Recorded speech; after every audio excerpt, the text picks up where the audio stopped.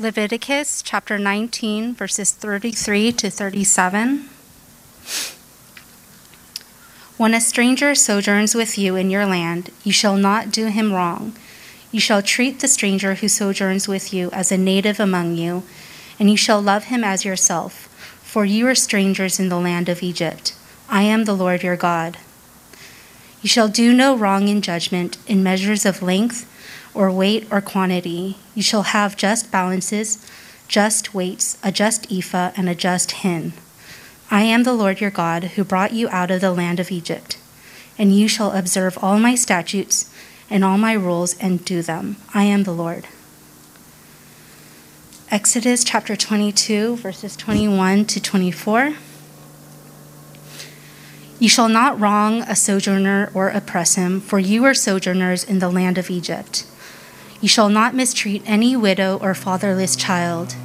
If you do mistreat them and they cry out to me, I will surely hear their cry, and my wrath will burn, and I will kill you with the sword, and your wives shall become widows and your children fatherless. Last passage, Deuteronomy chapter 10, verses 17 to 19. For the Lord your God is God of gods and the Lord of lords, the great, the mighty, and the awesome God, who is not partial and takes no bribe. He executes justice for the fatherless and the widow, and loves the sojourner, giving him food and clothing. Love the sojourner, therefore, for you were sojourners in the land of Egypt. This is the word of the Lord. I was thinking about this Super Bowl Sunday, and it seems rather incongruous that we're talking about biblical justice. And, you know, those of you who've been with us in the series, you know, it's a heavy and hard subject matter. And we have been working through the three key kinds of people that God wants us to focus on. You know, the fatherless and the widow, and how the Bible translates it as the sojourner, which I think is more like the minority, the ethnic outsider. And today we're going to start talking about that third group of people, the sojourners / minority. And I've entitled this message, Love the Minority. That's, it's not really complicated. Love the minority is a direct command from God. Love the sojourner. Today, just update that. Love the minority. Direct command. That's absolutely part and parcel of justice. And it's a big topic, and it's a bit of a tough pill to start it on Super Bowl Sunday. But let's look at it.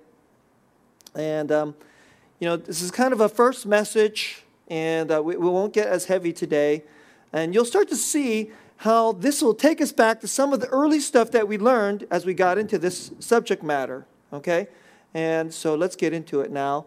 And today, then we'll joyfully go to the table of the Lord, and then go home and eat a lot of good food and enjoy the game, okay? It's a beautiful day, and it'll continue to be a great day. Let's get into it. Part one,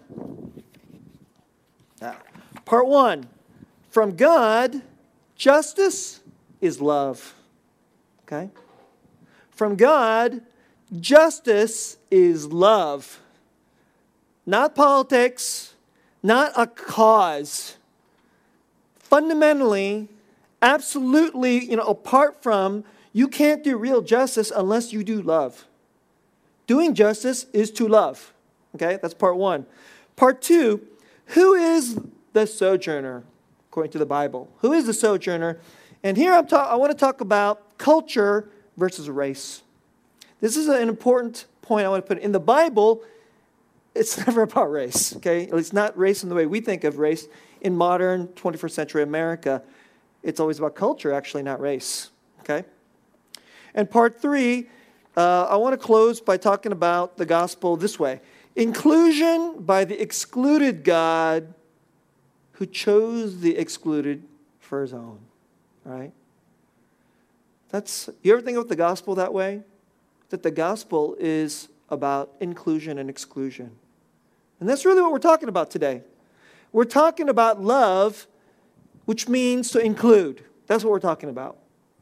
The sojourner, the minority, is the person that regularly feels excluded. In fact, they don't just feel excluded, they are excluded, right? They are excluded in every culture, every place. There's ways that things are done. And then guess what? They always do it for themselves. And the one who's not part of the us, the we, that's the sojourner. They're excluded. The Bible's command is include them, which is another way of saying love them. Okay? So let's get into it. Part one. And so I want to, return in one of the early portions of my message. I first said that justice is an eternal attribute of God. So that justice is something that's never not been around. Even before there was ever one molecule of creation that was part of justice, because it's part of God's very character. It's part of his being. And then I also taught you that in the Bible, there's two great commands. Love the Lord your God with all your heart, soul, mind, and strength. It goes along with what our brother talked about today, that who should be on the throne of our hearts? God should be on the throne of our hearts.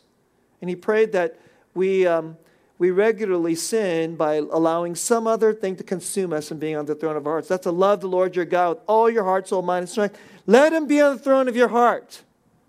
Exalt him and love him. But then there's this kind of like command one, commandment. If that's the great command, there's a commandment 1A. It's really not even a second commandment. It's a commandment that just flows right out of the first commandment, which is love your neighbor as yourself. And justice is really an application. It's a fundamental application of that. Justice is really a subset of love. That's a point I made early in this series, and I want you to see it right again here in the Bible. So let's go to our text. Let's go to the first text that I offered, Leviticus chapter 19, verse 33. Here's how the word says. When a stranger sojourns with you in your land, like older translations, maybe an alien, someone who's an outsider. When a stranger sojourns with you in your land, let's put it this way. When someone who's not part of your tribe immigrates into your country, how about that? Or how about a stranger who is a refugee comes into your country? Or how about if someone was kidnapped from a far-off country is made to be a slave in your country? Those are all things true of the history of our country, right? And so you read this strange vocabulary. When a stranger sojourns with you in your land, I hope you don't think it's something weird. It's not weird at all. It's completely relevant. It's going on all the time. America is a land filled with immigrants. It's always got outsiders coming in. And of course, we have this history where we kidnapped people and then brought them in. So we got that going on. And so when a stranger sojourns with you in your land, oh man, every American should sit up and perk up. Okay? Because you shall not do him wrong. When a sojourner comes, when a stranger sojourns with you in your land, you shall not do him wrong. Verse 34, you shall treat the stranger who sojourns with you as the native among you. I want you to hear that. Treat him as the native among you. Let's just stop for a moment here. It didn't use the word inclusion. Let's just say a little bit. Include him just like you would include one of your own. Think about him the way you would think about your own. Care for him. Have compassion for him. Care about his wounds and his hurts, his vulnerabilities. Especially her hurts, her vulnerabilities if she's a widow. As if they were your own. Inclusion. So it didn't exactly use the word inclusion, but that's what it says. That's exactly what it says. And let me just say a little something else. Every society, every culture does not do this. They do not do this.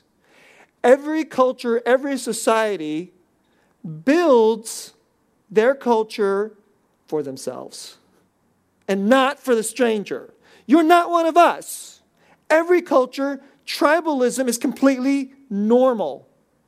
And in the Bible, it says, I don't care if it's normal, God says, it's just like normal to God is sinful. How about that?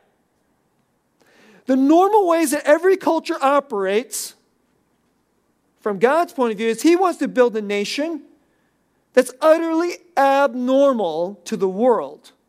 The Bible calls that justice. Hear that? Hearing what I'm saying?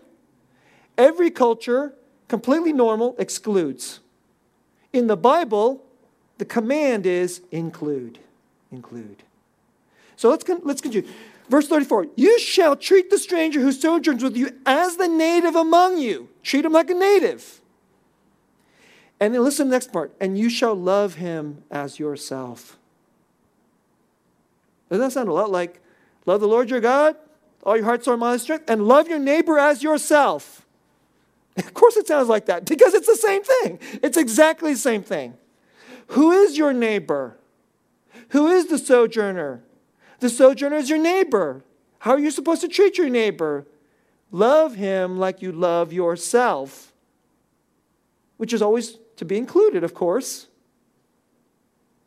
And that's what the Bible's saying. And then it goes on to add this other part. For you are strangers in the land of Egypt. I am Yahweh your God. Every time the Bible says that part, I am Yahweh your God, you know what that's a way of saying? You know who's saying this? God. Your Lord is saying this. This isn't just, blah, blah, blah. You lose it in some kind of footnote. It isn't that junky stuff that, you download an app, and then there's all this bunch of blah, blah, blah words, and you're supposed to click, I agree. You probably do what I do. You scroll up, and then you go, click and you agree, and you're hoping I hope I didn't agree to give away my mom, right? It's not like that. When the Bible says this, God is saying, pay attention, I'm saying this. And he's saying, you know who you were? You were excluded in Egypt. I chose and excluded people. You are my people. You know who I chose? Strangers. In the world operates like this. And so in the Bible, Egypt is not just in the history, you watch the movie, you watch Charlton. Okay, some of you are kids, you never watched the Charlton Heston version, you watch the cartoon version. And it doesn't really matter. And you tend to think of Egypt as like this historical thing, great story from history. But oftentimes in the Bible, you know what Egypt represents? It represents the world. Egypt is a nation that represents the world. It represents the powerful of the world. So you get to Rome, Rome is Egypt. You get to Babylon, Babylon is Egypt. Actually, before there's Egypt, the Bible represents, Babel, and then it becomes Babylon, and then it's Egypt. All of those are the same. Regardless, God chose the excluded in Egypt. And to this day, isn't that still the same? All the Christians, we are the excluded. We believe that our God has built a people whose culture and his peoplehood, his family, is actually not part of this country, this land. So, if you are a Christian, let's say you're an American and you're a Christian, you have dual citizenship. You are an American and you're also a Christian. But regularly, now in America, they don't like us. And you know what? It's completely normal. America is a country that has a history of revering the Bible, and Christians became dominant in the culture, and the morality was very much in line with the Bible, even if people didn't become Jesus-believing Christians. So there are lots of people who barely went to church or didn't go to church. They would say they believe in God, and they agreed with a kind of biblical morality. But I don't know if you understand this. That's very weird. The vast majority of countries in the world did not believe in a biblical morality. They don't know this word. They don't care about this word. What's completely normal is that Egypt says, that other citizenship that you have over there, that thing about God, Jesus, all that other thing, yeah, we don't like that part. And the more you want to talk about that Jesus, God, Bible stuff, we may have to, take away your house, fire you from your job, all your leaders, we'll throw them into jail. And if you keep on doing it, we'll kill some of you to make an example out of you. Because why don't you shut up with that stuff? That's normal. And that's not just kind of like in America where you show up and if everybody's white, but you're not white and you feel kind of outside of it, it's not that kind of exclusion. It's the most terrible kind of exclusion. And so when the Bible says you were excluded in the land of Egypt, you were strangers in the land of Egypt, it's that.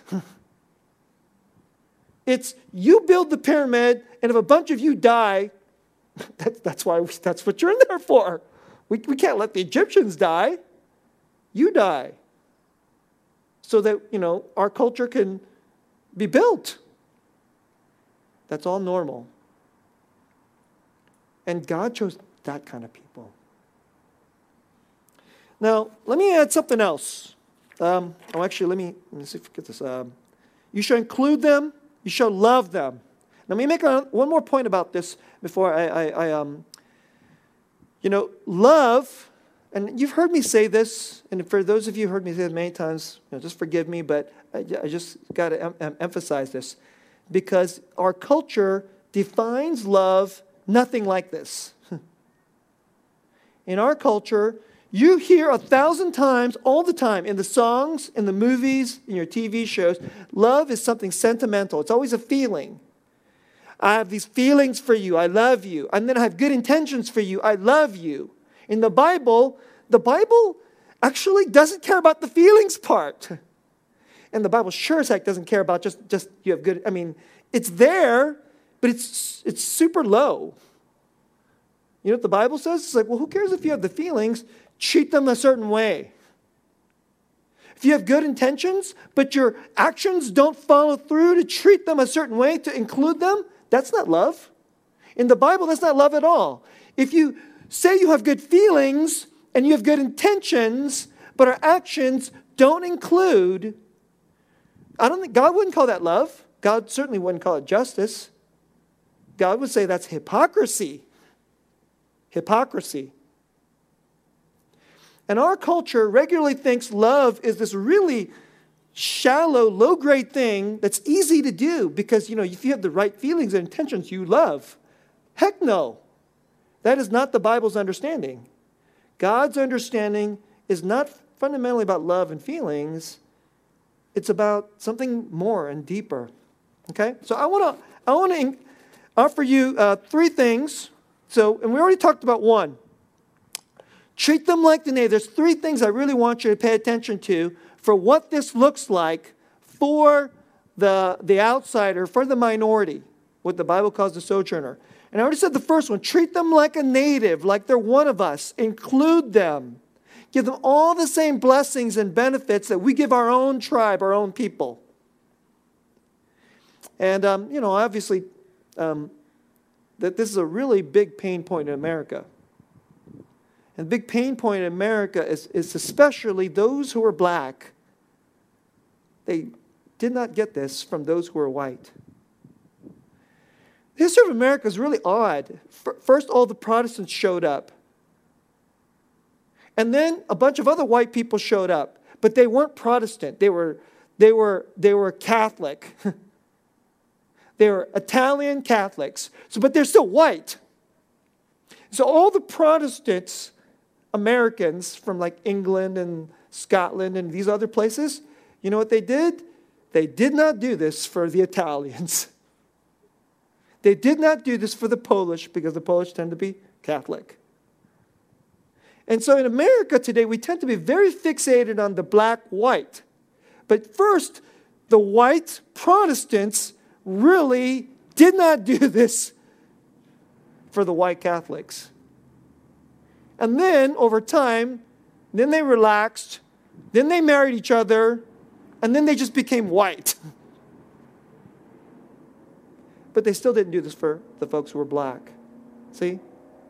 This is our history.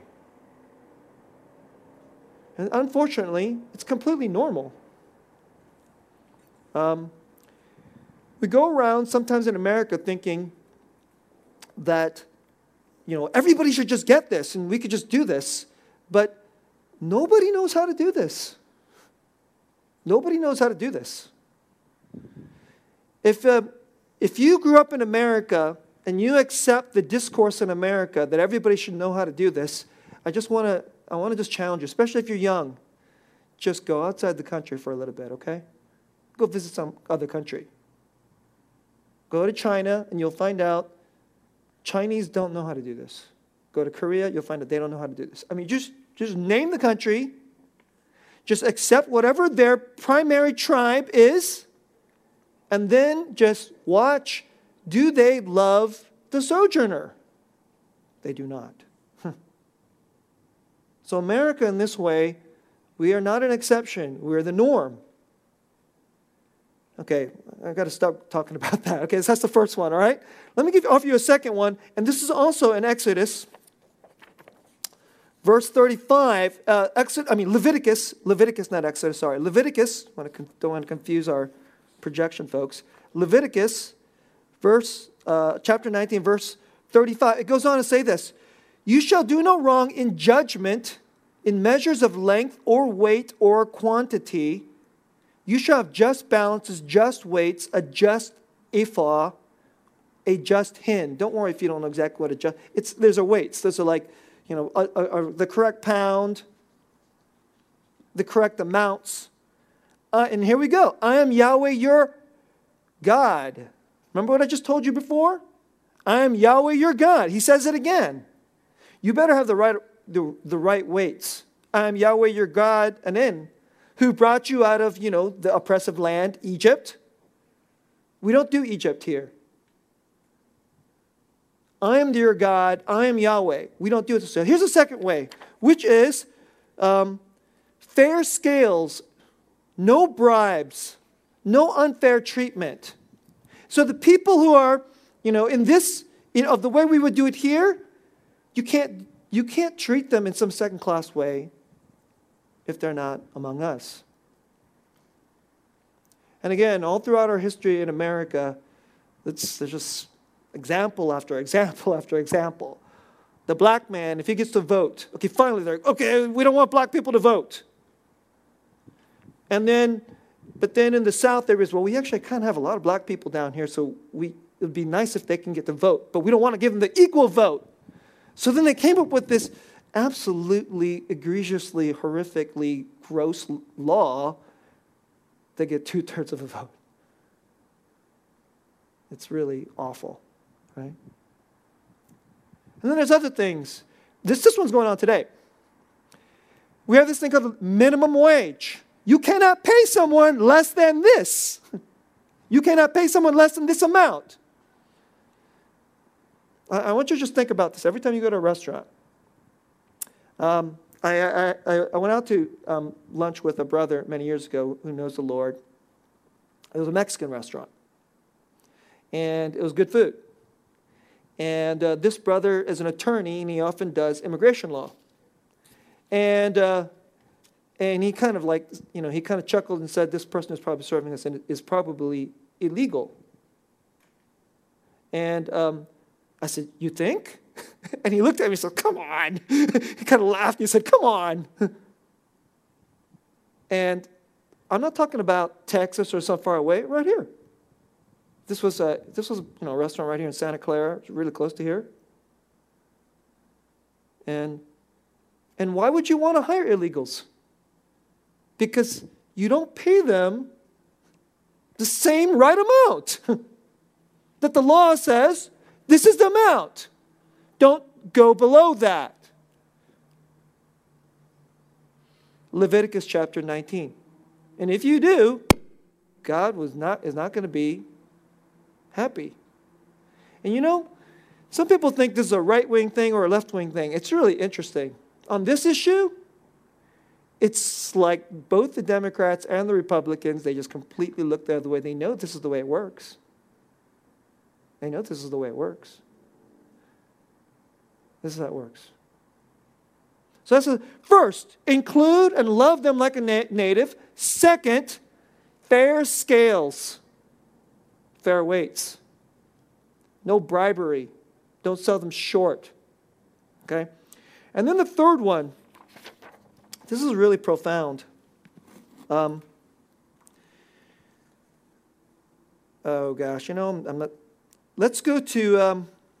I'll read this just for the sake of time. Let's go to Exodus 22, 21 and 24. You've heard this before if you're in this series. So chapter 22, verse 21. You shall not wrong a sojourner or oppress him, for you are sojourners in the land of Egypt. Can you just hear that again? It just says that again and again and again. You shall not mistreat any widow or fatherless child, and if you do, then I'll hear their cry, and then I'll kill you. But I didn't have this read. In the very next chapter, this is Exodus chapter 23. I want you to hear this. Exodus chapter 23. All right, you shall not pervert justice due to your poor in his lawsuit. Keep far from a false charge. Do not kill the innocent and righteous. You shall take no bribe. That's all part like that second part I told you. Fair weights. But then listen to this part. This is chapter 23 of Exodus, verse 9. You shall not oppress a sojourner, the minority. You shall know the heart of the minority, for you are minority in the land of Egypt. That's the third thing I want you to know. You should know their heart. You should relate to their heart. You should love them in their heart. That's what he's saying. That's what the Bible's saying. In Deuteronomy chapter 10, verse 17, listen to this. For Yahweh your God is God of gods and Lord of lords, the great, the mighty, and the awesome God, who is not partial and takes no bribes. See that? That was the second point I gave you. He executes justice for the fatherless and the widow and loves the sojourner. He loves him. God loves him in the economics. God loves him in the law. You know what God is telling us to do? Love him in his heart. This is what I think this is trying to understand. I want to say it this way. If you are a Christian, it's completely normal in the world that you get excluded and get the raw deal.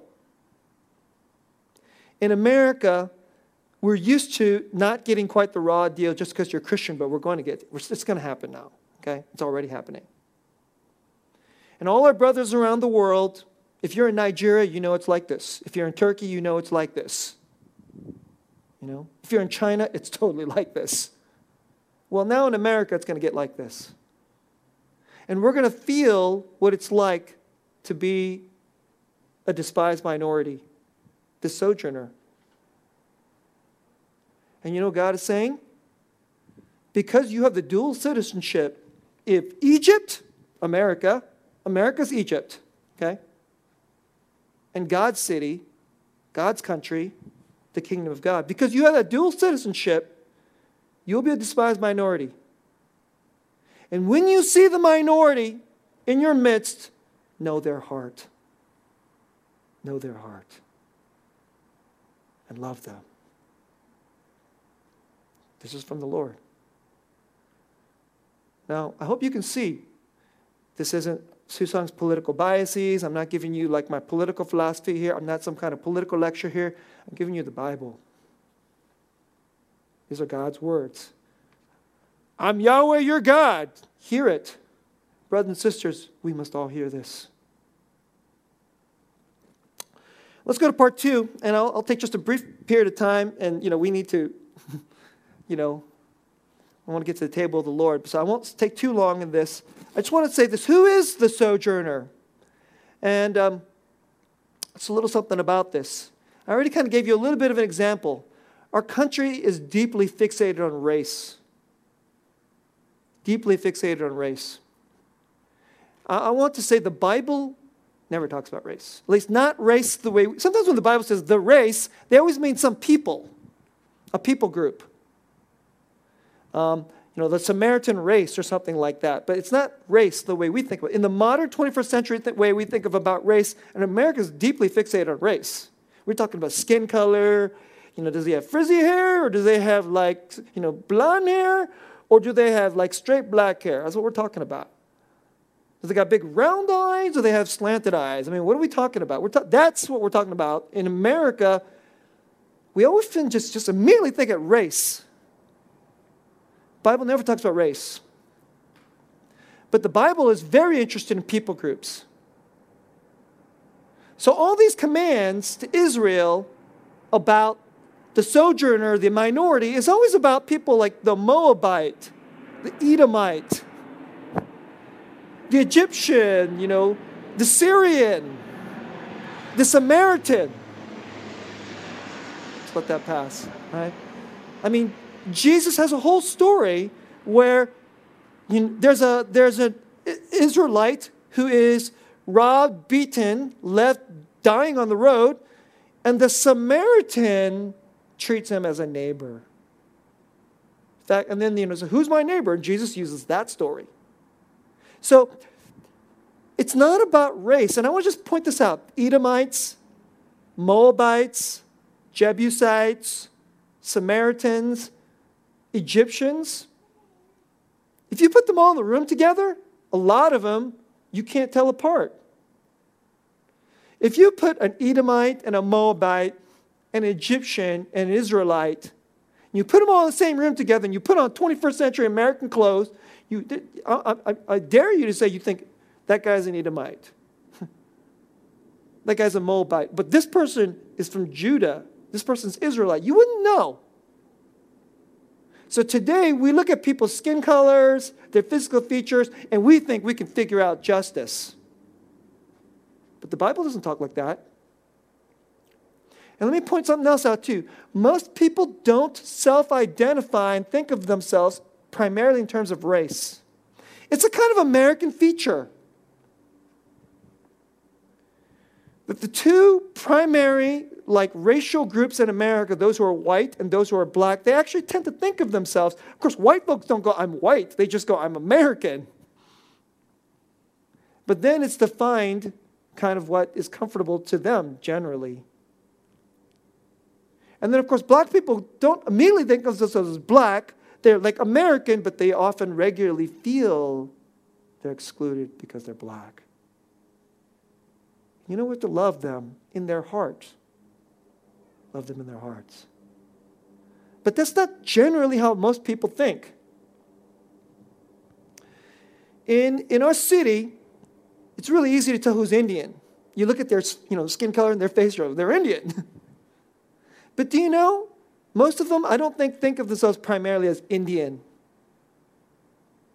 When they meet each other, they don't think of themselves as Indian. You know what they think of themselves as? They think of themselves as Tamil. Or they think of themselves as Punjabi. Or they see themselves as from Andhra because they speak different languages. You know they speak different language? They eat different food. Some of them don't even like each other.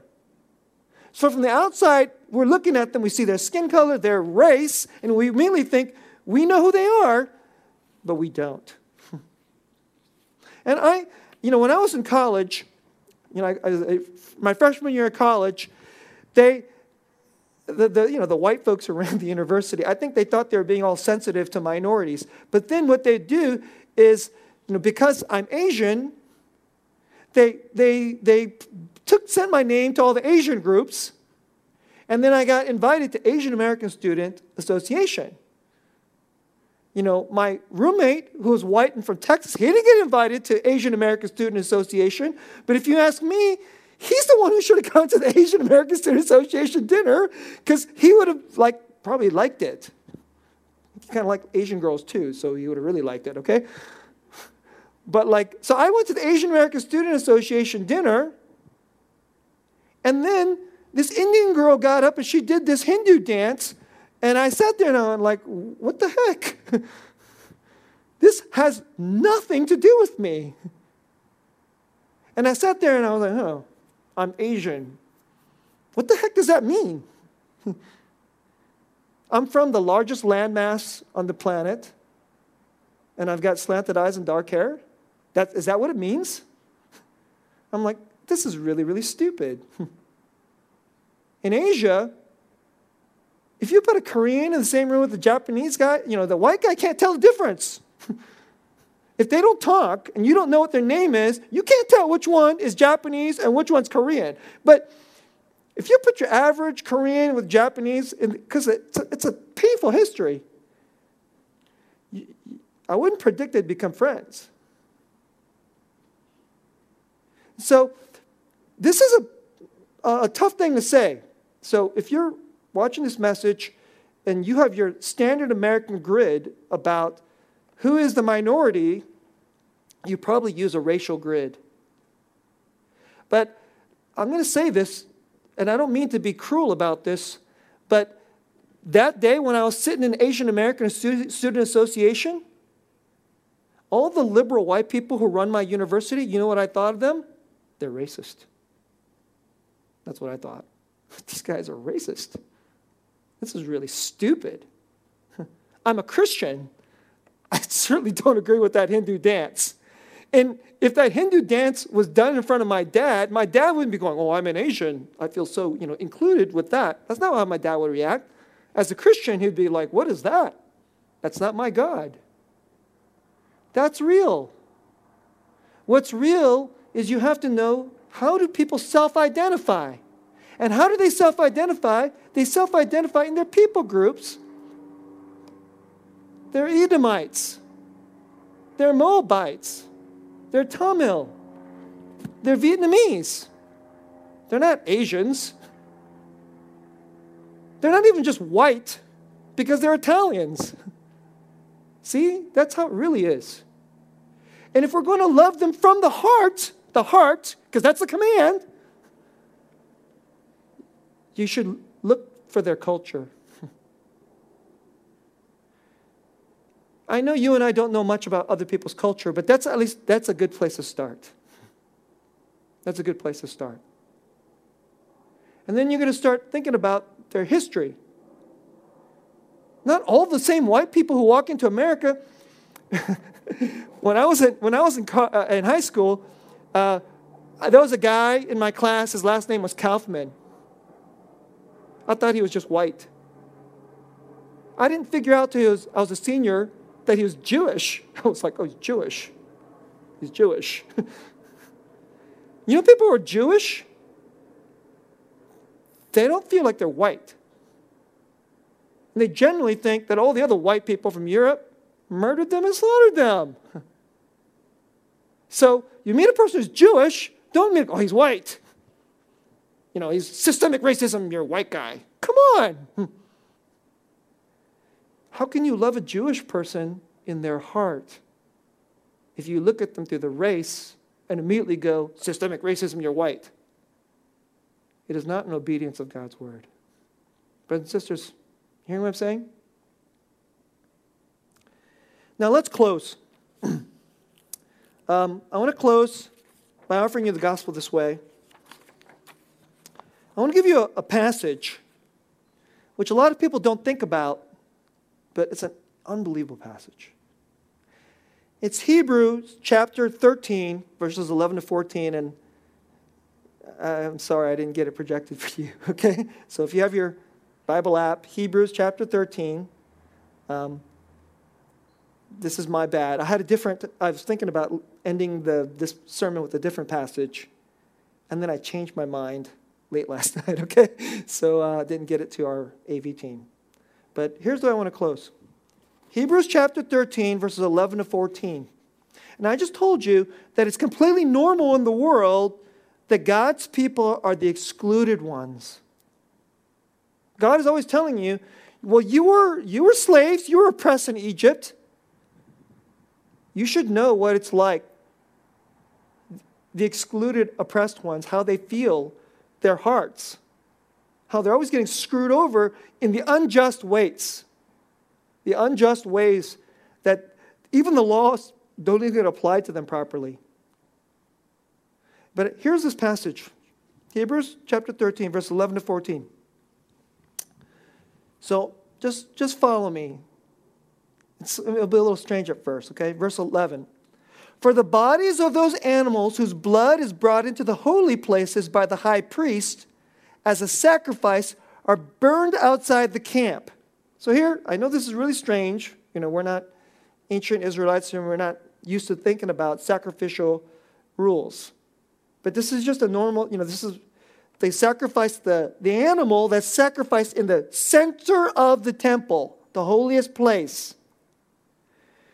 The other sacrifices that they do on other days, what they'll do is the meat gets to be enjoyed by the priesthood. And meat is valuable, okay? But they don't get the meat sacrificed in the very center of the holiest holy place inside the temple. So that's what he's talking about. For the bodies of those animals whose blood is brought into the holy place by the high priest as a sacrifice for sin are burned outside the camp. Verse 12. So Jesus also suffered outside the gate in order to sanctify the people through his own blood. Therefore, let us go to him, that's Jesus, outside the camp and bear the reproach he endured. For here we have no lasting city, but we seek the city that is to come. Now let me explain this. So, they get the purest lamb. And on the most important day of the year, only the high priest goes into the central temple, this center place, because that's where God is. And they killed this lamb and shed this lamb's blood to atone for all the sins of everybody. Because we're unholy, we're unjust, we're wicked. And you cannot enter into the presence of the most holy place. So nobody gets to go into that most holy place in the temple. Only the high priest. And even he only gets to go in once a year. So then what they do is they slaughter this animal. And then you know what they do with this animal? They take him outside the camp. They take him outside the city. So, the camp, this is like in ancient Israel, they didn't actually even have a city. They just had a camp. So Israelites are like roaming around, they're like a wandering people. Then they set up, they set up the tabernacle, and then they do this piece to atone for the sins of the people, and then the animal is burned outside of the camp. You know what that means? So here's what it means.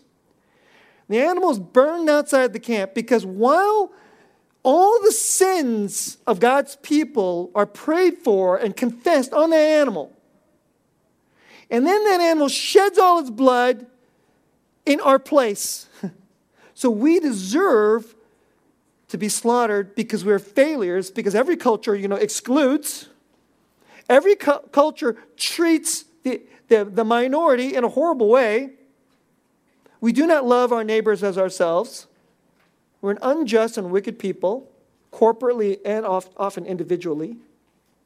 And then, so all those sins are now confessed on the lamb, and then the lamb is excluded from the city, or excluded from the camp. Why? So that filth, so that oppression, so that injustice would be removed from the midst of our peoplehood. That's what it's for. That's what it represents. All the sin, all the wickedness is on that lamb. That lamb is taken outside the camp, excluded from the camp, so that sin and injustice, unrighteousness, and oppression would be removed from the people of our culture. That's what it means to be eliminated from the camp. And then it's burned up, so there'll be no more. And then you know what? What is this passage is saying?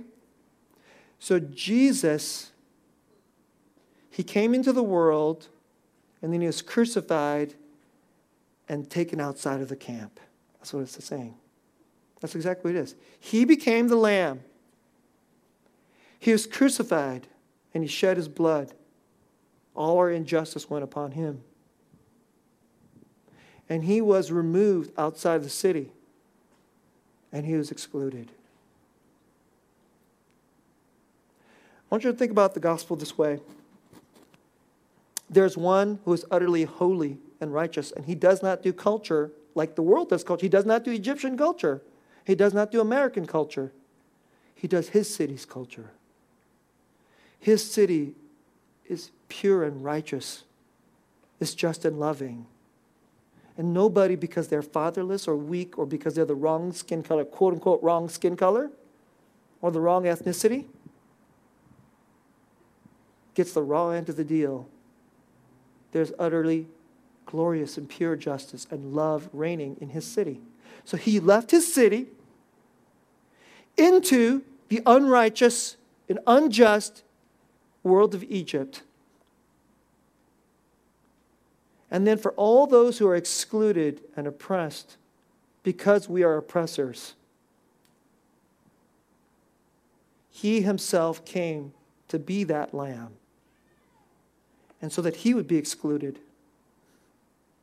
He would be rejected. And all that he would be, it's crazy. It's like this, he was completely, he's the king of his city. He came to be among and choose to be among the excluded and the oppressed of the unrighteous city of Egypt. So that in his rejection, he could say, when you get rejected, I will take upon all your injustice and I will then invite you into my city. This is the gospel. He became excluded so that his blood can wash us and so that he can embrace us and love us, include us in his most righteous and just city. So brothers and sisters, always remember you have dual citizenship. Don't think that America, the Egypt of America, has the final word on you. Don't be afraid of the Egypt of America. And know that our King, he came to be excluded outside of the city for our sake. It says here, therefore let us go to him outside of the camp. Share in his exclusion so that he would give us his total inclusion. And then when we live here in this city of the Egypt of our time, let's look at the minorities around us. And let us not do politics or some kind of cheap justice to them. Let's offer them real justice, the kind that Jesus gave to us. And let's offer them a better city. And let's offer them a better city and say, you know, there's a greater city to come. And we're going to treat you like citizens of that city, even though the Egypt of America isn't so great. Come and be inside of our King's city, and we will love you. We'll give you justice. Let's pray. Lord, as we go to your table, may we think on this glorious and incredible thing that you became the lamb who was taken outside of the camp, so that we who always feel like we're never quite included in the camp can be utterly embraced by you into your city. Give us eyes and ears and hearts to see the hearts of our minority neighbors. And not just think about money or fairness or laws, or even just our feelings and good intentions. First and foremost, may we see them in you, through you. And when we see them, help us to see ourselves. And help us remember the one who is of true justice has loved us in our hearts, was excluded so that he would include us. And help us to offer that the best we can, and to walk in true justice in a very unjust city and time. In Jesus' name, Amen.